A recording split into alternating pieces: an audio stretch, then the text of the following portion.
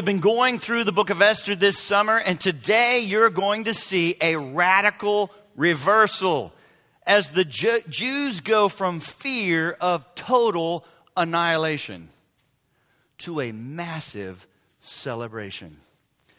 In fact, this section that we're going to read today is like an index of party words because it's packed with so many words like shout, joy, rejoice, gladness, and feasting that are used no less than 15 times. It is a massive party passage. But God knows something about us and our parties. He knows how quickly our emotions dissipate and how easily we forget what we were celebrating. And so you're going to see how God actually prompts Mordecai and Esther to do something that we still have to do today if you want to keep on rejoicing in what God has done for you and wants to do through you. Because I hope you realize, my friend, a rejoicing Christian is still the most effective and useful Christian today.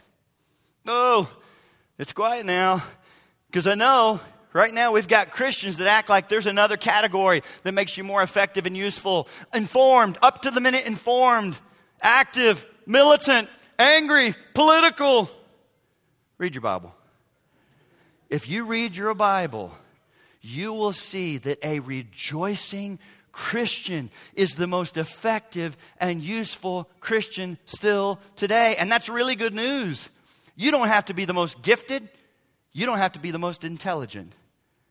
But if you are still rejoicing, you haven't gotten over it in what God has done for you and wants to do through you, look at me, He'll find a way to use you. Because God is still looking for rejoicing Christians. Go to Ephesians. Go to Esther. We are going to use Ephesians later, if I don't drop dead. Esther, chapter 8. You never want to assume anything. Lord willing, we're going to Ephesians 2. Esther, chapter 8. On that day. What day? Well, if you look at the end of 7, we just had a massive reversal. The gallows that Haman had built to hang Mordecai on it, he gets hanged on it. And this wicked scheme to annihilate the Jews has now been exposed. On that day, King Ahasuerus gave to Queen Esther the house of Haman. That was a common tradition in their day, that when your enemy had been defeated, you gained all their household, all their family, their belongings, their property. It's all yours now. On that day, King Ahasuerus gave to Queen Esther the house of Haman, the enemy of the Jews. And Mordecai came before the king, for Esther had told what he was to her. So Esther's not just revealed that she's a Jew, she's revealed to him her relationship with Mordecai, that he's her cousin that actually raised her. Esther had told what he was to her. Oh, look at this. And the king took off his signet ring, which he had taken from Haman, and gave it to Mordecai. Now, it's not the sermon today, but it's worth noting. Here's another example. You realize this is another example of God actually using a man of God or woman of God in a high-level position of power in a wicked administration. Daniel served for decades under 4 wicked rulers. Joseph served as number 2 under Pharaoh. Nehemiah was the cupbearer for this king's son. And now we've got Mordecai.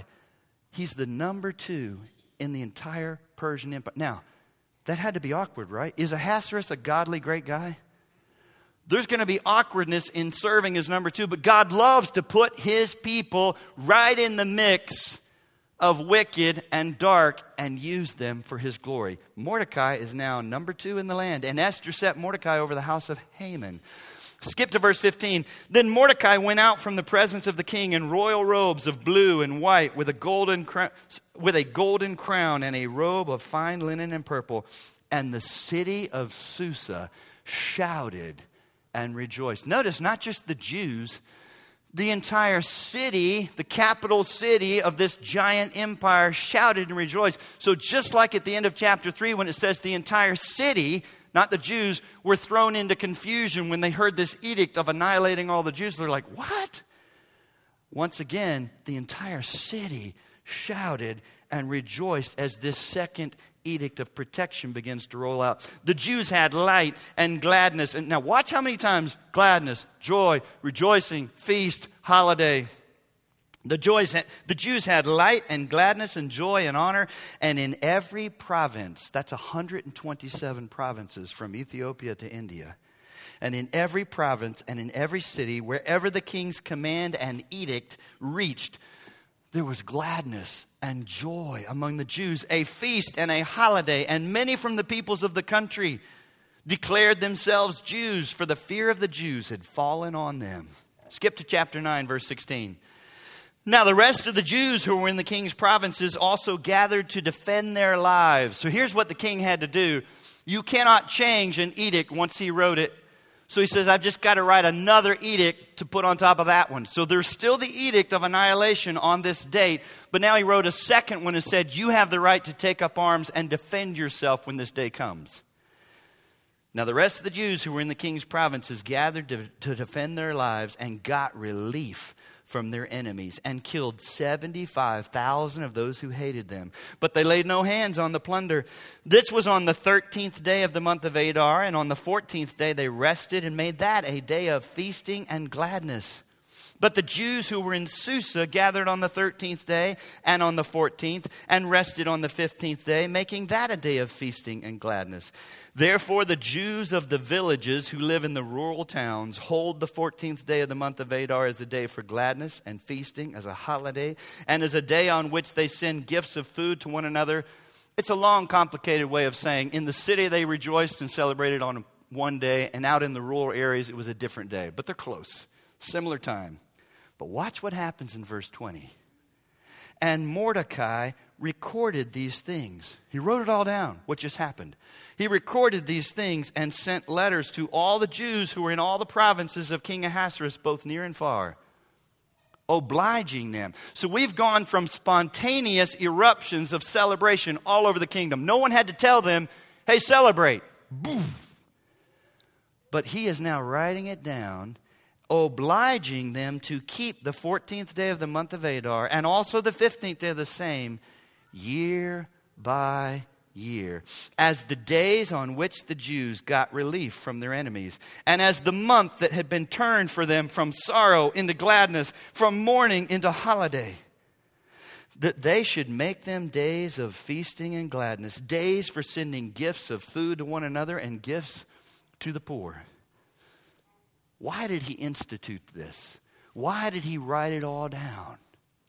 Look at verse 28. That these days should be, say it louder, remembered. That these days should be remembered and kept throughout every generation, in every clan, province, and city. That these days of Purim should never fall. In Purim was the feast that they created based on the word pur. Earlier in the book of Esther, Haman cast lots, and the word for them was pur. And so now they've created a feast to remember how Haman cast lots to pick the day that they were going to be annihilated. Now it became a day of grand deliverance as God rescued them. We're going to have a feast of Purim every year. Do you realize they still do this 2,500 years later? They read the entire book of Esther for the Feast of Purim, and they actually have little handbells and things, and every time Haman's name is mentioned in the story, they hiss and stamp their feet and jingle little bells. And every time Mordecai is mentioned, they cheer. And they read it every year. During World War II, when the Nazis found any Jew who was trying to carry a copy of Esther into the camp, they were killed immediately. The Jews have clung to the book of Esther as an example that God's going to see that they will never, ever be wiped out by enemies. The Nazis were terrified of the book of Esther. The Jews still celebrate this. These days of Purim should never fall into disuse among the Jews, nor should the commemoration of these days cease among the descendants. Also, here's the question. What do we see in this passage that looks a lot like us today? I hope you realize the Bible's not like, oh, this is a book about people way far away in places I'm never going to see, doing things that I didn't do. What's the point? Oh, the Bible's so good. I hope you realize when you read your Bible, guess what? You see who God is, and you see yourself. You see yourself. So what do we see in the passage that looks a lot like us today? Number one, no one has to tell us to rejoice in good news, right? You just do. You just do. We had a celebration at my daughter Kelly's house this weekend, Friday night, at Fort Mitchell. We're all waiting to know the gender of this second baby. She's pregnant. Hello. And so when they popped that balloon, and I'd already voted, God had revealed to me. I voted right. I was on team girl, and pink stuff went everywhere. We didn't all just stand there and say, oh, it's a girl. We're like, ah! Even those that lost, that voted boy, they screamed. We celebrate good news. No one has to tell you. It's natural. It's human. Oh, listen, when the shock waves of the good news of the king's second edict of protection for the Jews now began to roll out of the palace, the entire city went from being thrown into confusion to erupting in a massive celebration, which I hope you realize is something the Jews had not been doing to this point in the book. You realize there's been tons of celebrations and feasts and banquets up to now. But up until now in the book of Esther, the Jews only fasted, while every feast has been a pagan Persian party in the palace. They've known nothing but fasting. A lot of feasting going on in the palace. Now, you realize this word feast is used 16 times in the book of Esther. But the final 5 are all in reference to what the people of God do now. They've gone from fasting to feasting. And there's one Hebrew word. Often, I hope you realize, the New Testament's written in Greek, the Old Testament's written in Hebrew. But sometimes they struggle, translators, to translate a word, and they'll use different English words. There's one Jewish word for joy that's used in this passage I read to you today.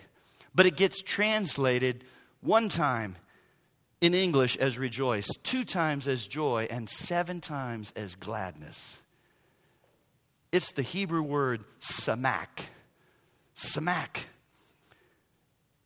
In other words, this passage, it's only used 100 times in the Bible. This Jewish word for joy, samak, and yet the Holy Spirit burns up 10 of them right here in the book of Esther. It's a joy samak down. Yeah. Because, oh my goodness, there is an incredible reversal and deliverance right here. Why would the Holy Spirit burn up 10 of the 100 uses right here? Because this event of going from total annihilation from wicked people to a massive celebration of deliverance because of a sovereign God in ways that they could have never scripted is one of the best occasions for putting on display this word and what it's really all about. You see, the word samak, there's other words for joy and gladness and rejoice. This word samak is a word that means a strong, spontaneous emotion of extreme joy that has to be expressed outwardly or visibly. In other words, I got to get it out of me. You know, the expression, I'm going to pop, I'm going to burst. You know, sometimes you can say, I'm happy, I'm just sipping my coffee, I'm reading a book. Trust me, I'm happy. That's not samak. You don't have to tell people you're happy when samak happens. They're like, I think he's happy. I think she's happy.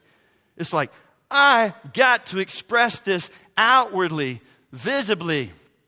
In fact, this Hebrew word, samak, is characterized by 3 elements. It is spontaneous. In other words, it just begins to erupt. You didn't choose it, it happens. Number 2, it's based on and triggered by something outside of you. It's not because of anything in you. It's something outside of you. An event, an incident, something triggers this. You're like, oh! It's spontaneous. It's based on and triggered by something outside of you, and it's so strong, it has to be expressed outwardly. Oh, in the culture and language of the Jews in that day, this word samak was often expressed and shown in conjunction and accompanied by skipping, leaping, dancing, twirling, shouting, singing, and playing instruments. And so now that I'm a grandfather, I got to tell you that my 2-year-old grandson, Jack Ryan is the king of Samak. Oh, Jack's the king of Samak. I mean, he understands. He says, typical boy, he says almost no words. He's not stupid. He just doesn't feel like talking. But he knows how to express what he's feeling. He's taking it in, and he responds to what he sees. Oh, because when he's at one of our family gatherings, I got 5 kids, and we're kind of loud. I've noticed all my sons-in-laws, and it takes them a while to get used to us. Like, oh, wow. We're like Italian or Jewish. We're loud. We all talk. We laugh. We tell stories. And sometimes I'm always like, what is wrong with them? They're just sitting there chewing. And I have to remember, everybody's not like us. It's okay to just chew. Like, what are you thinking? What are you...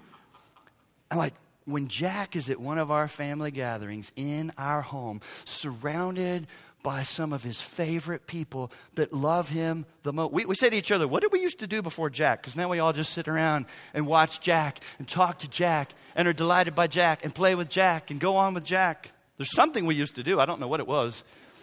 But now it's Jack. Oh, man, when he's in one of those moments that he knows, I'm surrounded by my favorite people that love me the most. I got Aunt Sarah, I got Uncle Blake, I got Uncle G, I got Uncle Harry, I got Nana, I got Pop-Pups. Woo! He begins to put on a show and demonstrate what this word is all about. He doesn't say anything. It takes him a while to warm up, but once it all dawns on him, he begins to move out onto what he considers the dance floor. And he begins, I kid you not, it's amazing to see. He begins to high step it around the coffee table in the living room. Like one of those, what is that person in the Ohio State marching band? Drum major. I mean, knees high up, kicking his feet, just circling, making laps around the coffee table. Oh, but he's just warming up. Once his little cheeks are flush and his curly head is damp with sweat, he takes it to the next level. He just throws his arms out. And he begins to spin and twirl violently with no concern of injury to himself or damage to Pop stuff in the house. It's okay. When my kids broke stuff, not good. If he breaks stuff, whatever. He begins to twirl and spin violently with no concern for injury to himself or damage to my stuff. Oh, but when that's not enough to express, and it never is, all that he's feeling, he just throws himself on the ground in reckless abandon and just begins to thrash and roll around all by himself in a massive celebration. It's breathtaking to see. It really is. But now here, I'm not just looking for some excuse to talk about my first grandchild. There's a point to this. Here's what I want you to understand. Ooh, as breathtaking as it is to watch, and it is, as amazing and expressive and exuberant as it is, you ready? It ends just as quickly as it erupted. Oh, it's big, it's boisterous, but it's unsustainable. It's raw and real and oh so spontaneous. Therefore, it cannot be maintained or sustained for long. Guess what? We're no different. You realize we're no different. Even as adults, we are given to spontaneous eruptions of emotion, but we struggle to maintain any level of real joy because real joy is rooted in something more than a spontaneous emotion. And this is not a new problem. This is an age-old problem for as long as we've been human beings on this earth, which leads to my second point, number 2. Oh, good news starts to fade unless you know how to work hard at remembering. You got to know how to work hard at remembering or good news starts to fade. it just starts to fade. Regardless, right here, of the over-the-top Samak kind of joy that we've got all in this passage. God prompted Mordecai and Esther to do something essential. God prompted them to create and institute a feast that every Jew is obligated annually to remember and celebrate every year. Remember this and celebrate it every year, because they know emotions dissipate and memories fade unless you know how to keep it alive. Unless you know how to keep it alive. How to keep it alive. Look again at Esther 9, beginning of verse 20. And Mordecai recorded these things and sent letters to all the Jews in all the provinces, both near and far, obliging them to keep the 14th day of the month of Adar, the 15th day of the same, year by year. Verse 28, that these days should be, say it, remembered. Remembered. Now, if you're thinking, Brad, how in the world would they ever forget something like this? To go from total annihilation to a massive celebration because of what God radically, sovereignly had orchestrated and done. Listen to me. If you're sitting there thinking that, what do you mean? Make sure you remember. How would you ever forget? If you're thinking that, then you don't know these people and you don't know yourself well enough. You realize these people, the Jews, already had a history of God radically, massively delivering them, rescuing them from the most powerful nation at that time, Egypt. They were slaves, and he led them out of Egypt. And when they thought they were going to be destroyed, backed up against the Red Sea, God wiped out Pharaoh and his entire army. They watched horses and chariots and bodies washed onto the shore. And oh yeah, Samak. It says Miriam and the ladies jumped out onto the beach and danced and twirled and sang and beat tambourines. But guess what?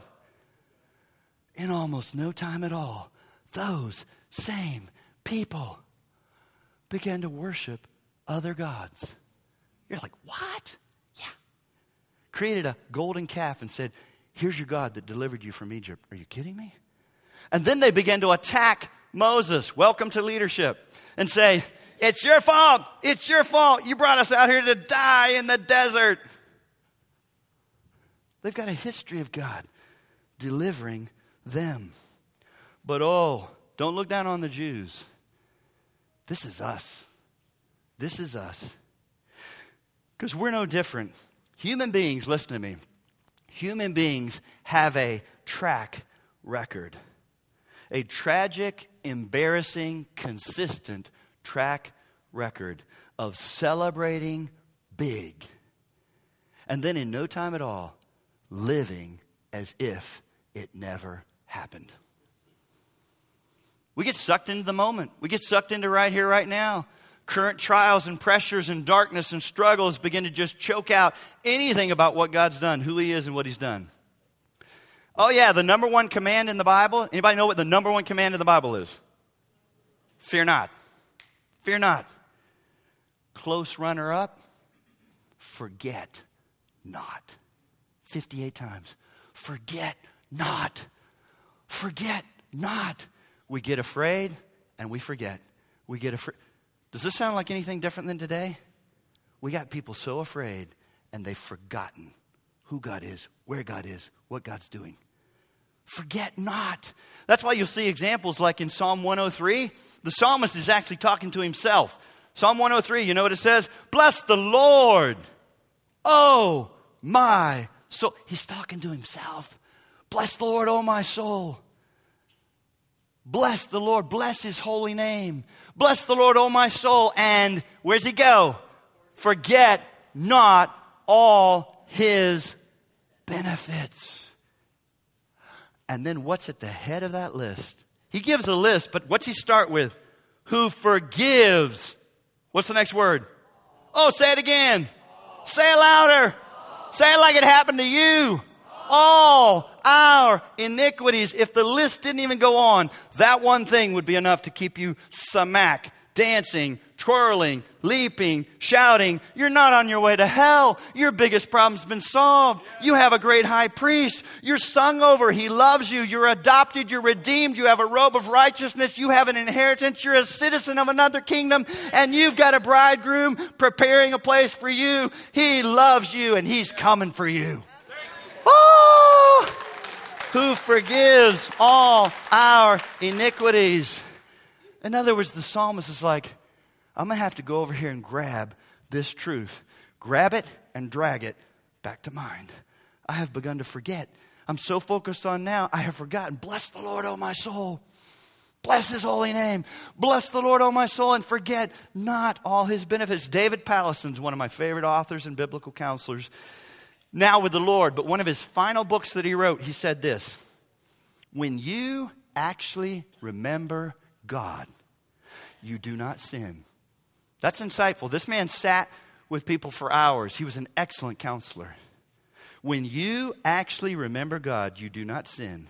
The only way we ever sin is by suppressing God, by forgetting, by tuning out his voice, by switching channels and listening to other voices. Look at me.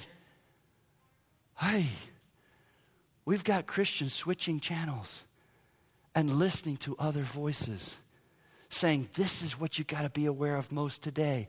It's the wrong. They're wrong. It's not helping. It doesn't cause you to rejoice, does it? And you won't be living for what matters most. You can't switch channels. You can't listen to some other voice. When you actually remember, you actually change. In fact, remembering is the first change. Remembering. It's not in your notes, just like Psalm 103 wasn't. I'll give you another one. Lamentations 3:20-23. Oh, that's one of the darkest little books in the Bible. But you've got this brilliant, almost like gem glistening in the middle of it in chapter 3, where Jeremiah says what we're talking about. This I call to mind. And therefore, it's not based on circumstances. Things are awful, you guys. It's not based on circumstances. He's like, this I call to mind. Who had to do it? He had to. Can someone do it for you? Yep. This I call to mind, and therefore I have hope. You want hope? You better call to mind and remember who God is and what he's doing and his promises and who you are now. This I call to mind, and therefore I have hope. The steadfast love of the Lord never ceases. His mercies are what each morning? You don't have to live on yesterday's warmed up microwave mercies. You get new ones. His mercies are new every morning. They never come to an end. Great. You realize that hymn that we love? It comes from a dark book. Great is your faithfulness, O God. This I call to mind. This I call to mind. And therefore I have hope. Some of you need to call to mind some things if you want to have hope. Who your God is, where your God is, who you are, what he's doing. I have hope. Some of you desperately need to change. And so connect this now. If change actually begins to happen when you remember, that's the first step for real change, is to remember. What is it that you need to remember that would help you change? What do you need to remember that you've forgotten? What is it that's been pushed into cold storage? What is it that's just become grainy black and white? What is it that is way kind of like a speck in your rearview mirror now? You would admit it's true. Oh, I know that's true, but that's how your sentences go. HD living color is right here, right now, and how bad it is. You can't do that. You won't have hope. You won't have hope. This I call to mind. What do you need to remember that would help you change? Change. The Jews added the Feast of Purim to their list of annual celebrations to help them remember. So what do we have to help us remember? Listen to me. I don't have time. I wish I did, but I don't have time to unpack it all. But here's the 4 things I see that I think we have as New Testament believers. He gave us his word. He gave us his spirit. He gave us each other. And he gave us the Lord's Supper to help us remember. His Word, His Spirit, each other. You realize we exhort one another. Sometimes you're down and I'm up. Sometimes I'm up and you're down. That's why we get in groups. We can encourage each other and remind each other when something doesn't seem true to you anymore and you see it. That's why we sing corporately. You realize you can sing yourself into a new place? I hear people say, well, I didn't go to church on Sunday. I just felt so down. That's so dumb. You don't have to be in the right place to come, and you can worship your way and sing truth your way into a new feeling far more than you'll feel your way into the right place. Woo! Truth! Truth. We have each other. We have His Word. We have His Spirit. He's given us the Lord's Supper to remember. Let's start with His Word. He gave us His Word. Do you realize we have something so much better than a calendar full of feasts? They had all kinds of feasts. And it makes me sad when I hear Christians sometimes like, oh, we're going to practice all the Jewish feasts. That's so cool. Da, da, da. Do it if you want to. But you realize we have something so much better. They did that because you realize we have 61 more books of the Bible than they had. In Esther's day, they had 5 books, the Torah: Genesis, Exodus, Leviticus, Numbers, Deuteronomy. How would you like to live with just that? They did. They had no Psalms. Oh. They had no 4 Gospels. There's my Savior, who He is, what He says, what He did. They had no letters of the New Testament. How should I live? They had no revelation saying, here's what's to come. Here's what's coming. Here's what's coming. 5 books. We have 66 books of the Bible to help us remember. Remember. Remember. 66 books. 61 more than they had. So why did He give us His Word? As I read it, how much of it? Every year, here's what I believe I see. When I read God's Word, all of it, I see 4 huge themes that get repeated over and over. God gave us His Word to help us remember who you were, who you are, what He's done, what's to come. Say it with me. Remember who you were, who you are, what He's done, what's to come. Stand and move your arms. Just don't hurt the person next to you. If you're able to stand. Ready? You like feast? All right, here's a little, we're going to move. We're going to do something. Yeah, we got New Testament stuff we do. Ready? He gave us His Word to remember who you were, who you are, what He's done, what's to come. Who you were, who you are, what He's done, what's to come. Who you were, who you are, what He's done, what's to come. Begin to high step it. No, I'm just kidding. You may be seated. Oh, and you'll just see these 4 themes over and over. You'll find places like, oh, that's who we were. Then you'll find other great places. That's who we are now. Then you'll revisit places like, that's what He's done. And then you'll get places, that's what's to come. All that was intended to help you remember. If you forget who you were, you're in trouble. If you lose sight of who you are, you're in trouble. If what He's done just seems like 100 years ago, like whatever, yeah, He died on the cross for me, I'm not going to hell. Please go just get alone until that attitude changes. There's nothing else you should work on except fixing that. And then if you lose sight of what's to come, this is what He's given us in His Word. And so if He's given us what we actually need to remember, His Word, His Spirit, each other, the Lord's Supper, what's the problem? The problem is almost never on God's end. Do you realize? We don't have what we need. Here's the problem, you guys. You have got to hit pause. It's your choice. You have got to hit pause on this noisy, right here, right now, up to the minute, information saturation world that we live in and actually read the Bible so that you'll know what is true and what is lasting, so that you'll know. I just don't want to hear it ever again when I hear Christians, and they say it in my small group. Oh, I don't have time to read the Bible. Look at your phone. Go ahead and load one of those little apps that tells you how many hours you spend on your phone. It's shocking. Shocking how many hours you spend on your phone. You have time. You don't have the right priority.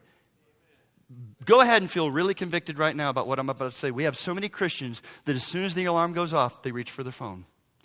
Not to look at a Bible app. Got to see the latest of whatever. How many likes? How many this? How many that? How many stupid kitten videos? How many just, Before you know it, you've spent 45 minutes that you could have read the Bible. You could have read the Bible. You have time. You don't make time. And therefore you don't remember what matters most.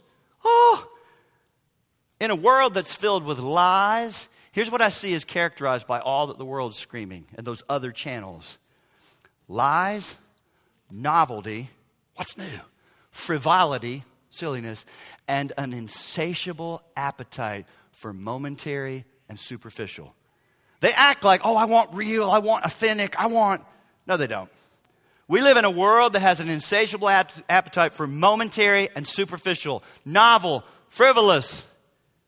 It's God's word that gives you something solid to sink your teeth into, that's lasting and life-changing. Brett McCracken, in his excellent book, The Wisdom Pyramid, says this: we live in an age of constant novelty. Our digital feeds filter reality to us in short bursts of what's happening now. Breaking news headlines, trending videos, the latest meme, but all of it is fleeting and disposable. Oh, listen to this. The past and the future are out of sight and out of mind. You realize this book gives you the past, gives you the future, which changes how you live in the present. You realize you need the past. We need the past. We're in a culture that acts like past doesn't matter. Let's rewrite it or just crush it and act like it never happened. It's all about now. God thought differently. This book has a ton of history so that you'll realize you're not the first to go through this. So that you'll realize God has ruled over nations forever. You need the past, you need the present, and it will shape and change. The future, and it will shape and change how you live in the present. You don't have enough past, and you don't have enough future. And when you don't, you won't live right in the present. This will give you past, future, present.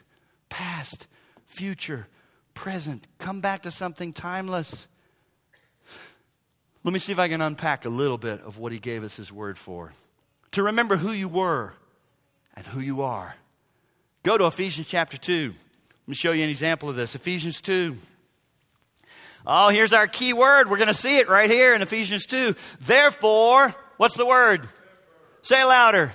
Remember that at one time, you Gentiles in the flesh, he's writing to Christians now in the city of Ephesus, called the uncircumcision by what is called the circumcision, which is made in the flesh by hands. Remember that you were at that time, before you knew Christ. Here's where you were: separated from Christ, alienated from the commonwealth of Israel, strangers to the covenants of promise, and having no hope and without God in the world. Could it get any worse? Alienated, separated, strangers, no hope, without God. Oh, one of my favorite words coming here. Verse 13, say it. But now in Christ Jesus, you who once were far off have been brought near by the blood of Christ. For in himself he is our peace, who has made both into one and broken down this flesh, the dividing wall of hostility. Skip to verse 19. So then you are no longer strangers and aliens. Here's the word again. But you are fellow citizens with the saints and members of the household of God. You're in the family of God and a part of the kingdom of God. You're in the family of God and a part of the kingdom of God, which all is supposed to be bigger and have a greater priority than what nation you happen to live in during this temporal time on earth. Don't hear me saying I don't care about America. Do hear me saying you should be more excited about the family of God and the kingdom of God. The family of God and the kingdom of God, because that's what you're going to be a part of forever. This is temporary. This is temporary. You're fellow citizens with the saints and in the family of God. Now let me show you what this looks like on a personal level, like personal testimony. Go to 1 Timothy 1, chapter 1. 1 Timothy chapter 1. Listen to how Paul talks about this and holds on to this. Who he was, who he is now. Who he was, who he is now. 1 Timothy chapter 1, verse 12. And by the way, this is a letter he wrote, one of his last letters towards the end of his life, end of his ministry, after decades of knowing the Lord, serving the Lord, seeing amazing answers to prayer. Keep all that in mind as you listen to how he talks. Verse 12, I thank God who has given me strength, Christ Jesus our Lord, because he judged me faithful, appointing me to his service, though formerly I was a blasphemer, persecutor, and an insolent opponent. You realize the word insolent means audaciously rude and disrespectful. You got somebody in your life that you think, oh, there's no hope for that. They're audaciously rude and disrespectful about Jesus, Christianity, things of God. Don't lose heart. So was Paul. I was an insolent opponent. Oh, here's our word. Say it. But I received mercy because I acted ignorantly in unbelief, and the grace of our Lord overflowed from me with the faith and love that are in Christ Jesus. This saying is trustworthy and deserving of full acceptance, that Christ Jesus came into the world to save people who are already pretty good and doing the right thing to begin with, and they just need a booster shot.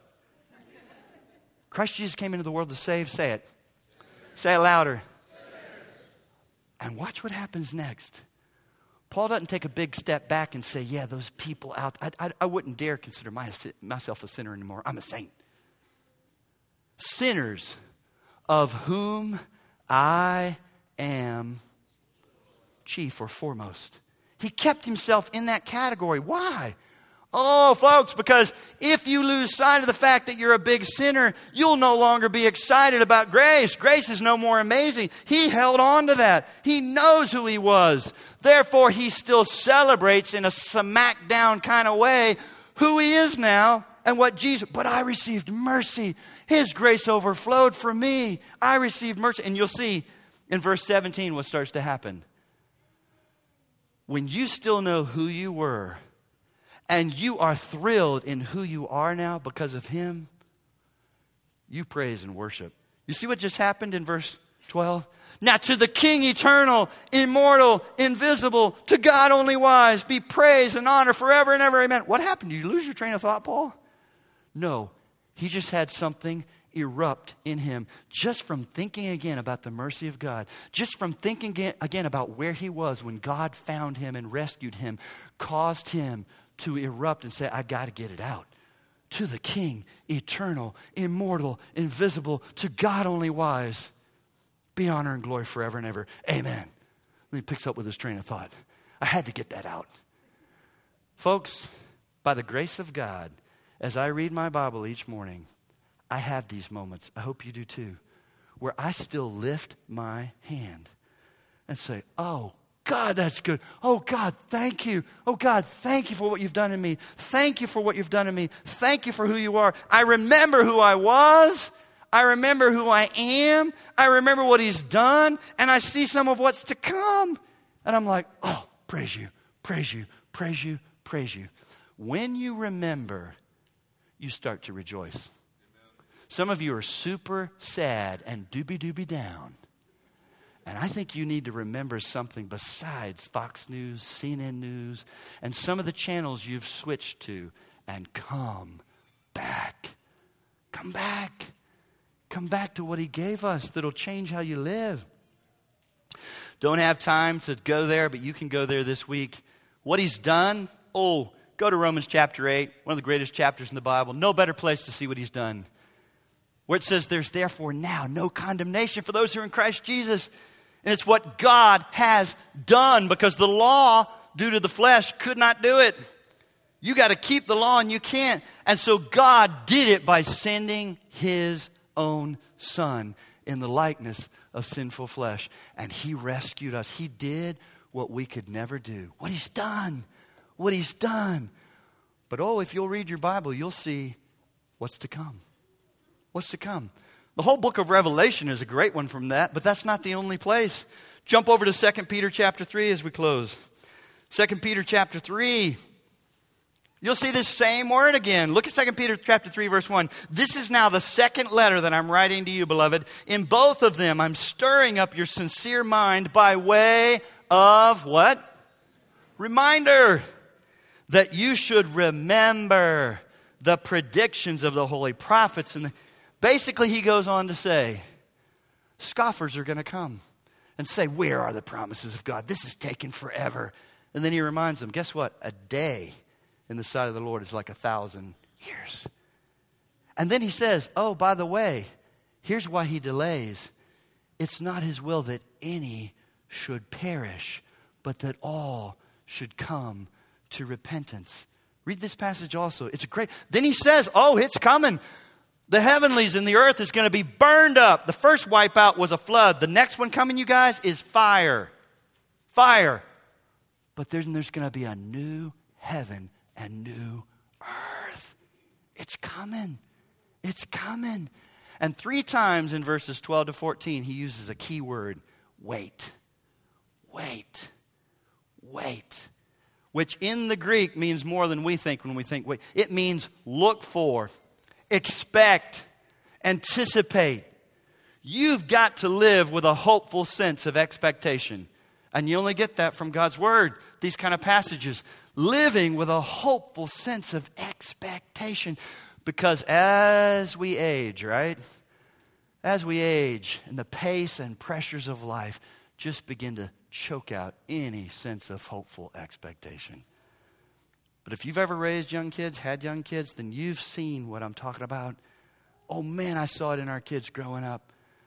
I remember my oldest son, Harrison, I think he's 30 now, but I don't know how old he was, but it takes a while to put 5 kids in bed. And we're talking, and we've talked, and I'm trying to get out. I'm trying to shut the door. There's only that, and he would always ask, Daddy, when's your half day off?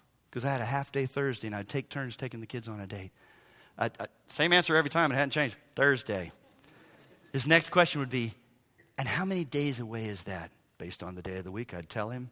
I'm trying to shut the door. One final question. Is that a long way away? Oh, I saw it in my daughter, who's 22 now and married, Sarah. When she was 3, I kid you not, she went through a season where she prayed the same prayer at the dinner table or in our family devotions. She's 3, and she'd say, thank you, Mommy. Thank you, Daddy. Thank you, Heresy. Thank you, Wawa. That's Lauren. Thank you, Kelly. Thank you, Garrett. And thank you for my date with Daddy on Thursday. Now, there's 5 kids. She may be 5 weeks away from her turn. But she lived and prayed as if it was imminent and could happen at any time. She stayed. That's how we should live. That's what Peter's telling us. Live like children who know it's imminent. It could happen at any time. Anticipate it and it will change. If you hold on to the past and all that God's done, and you lean into the future aware of what's to come, my friend, it'll change how you live now. Now. And he gave us the Lord's Supper that we will celebrate, where he says, just like the Feast of Purim, do this in remembrance of me. Oh God, thank you. Thank you for giving us everything we need to live right now. You've given us your word. You've given us your spirit. You've given us each other. And you've given us the Lord's Supper to remember what you've done. Oh God, keep us oriented outside of this world, living for what matters most for your glory. We pray in Jesus' name. Amen.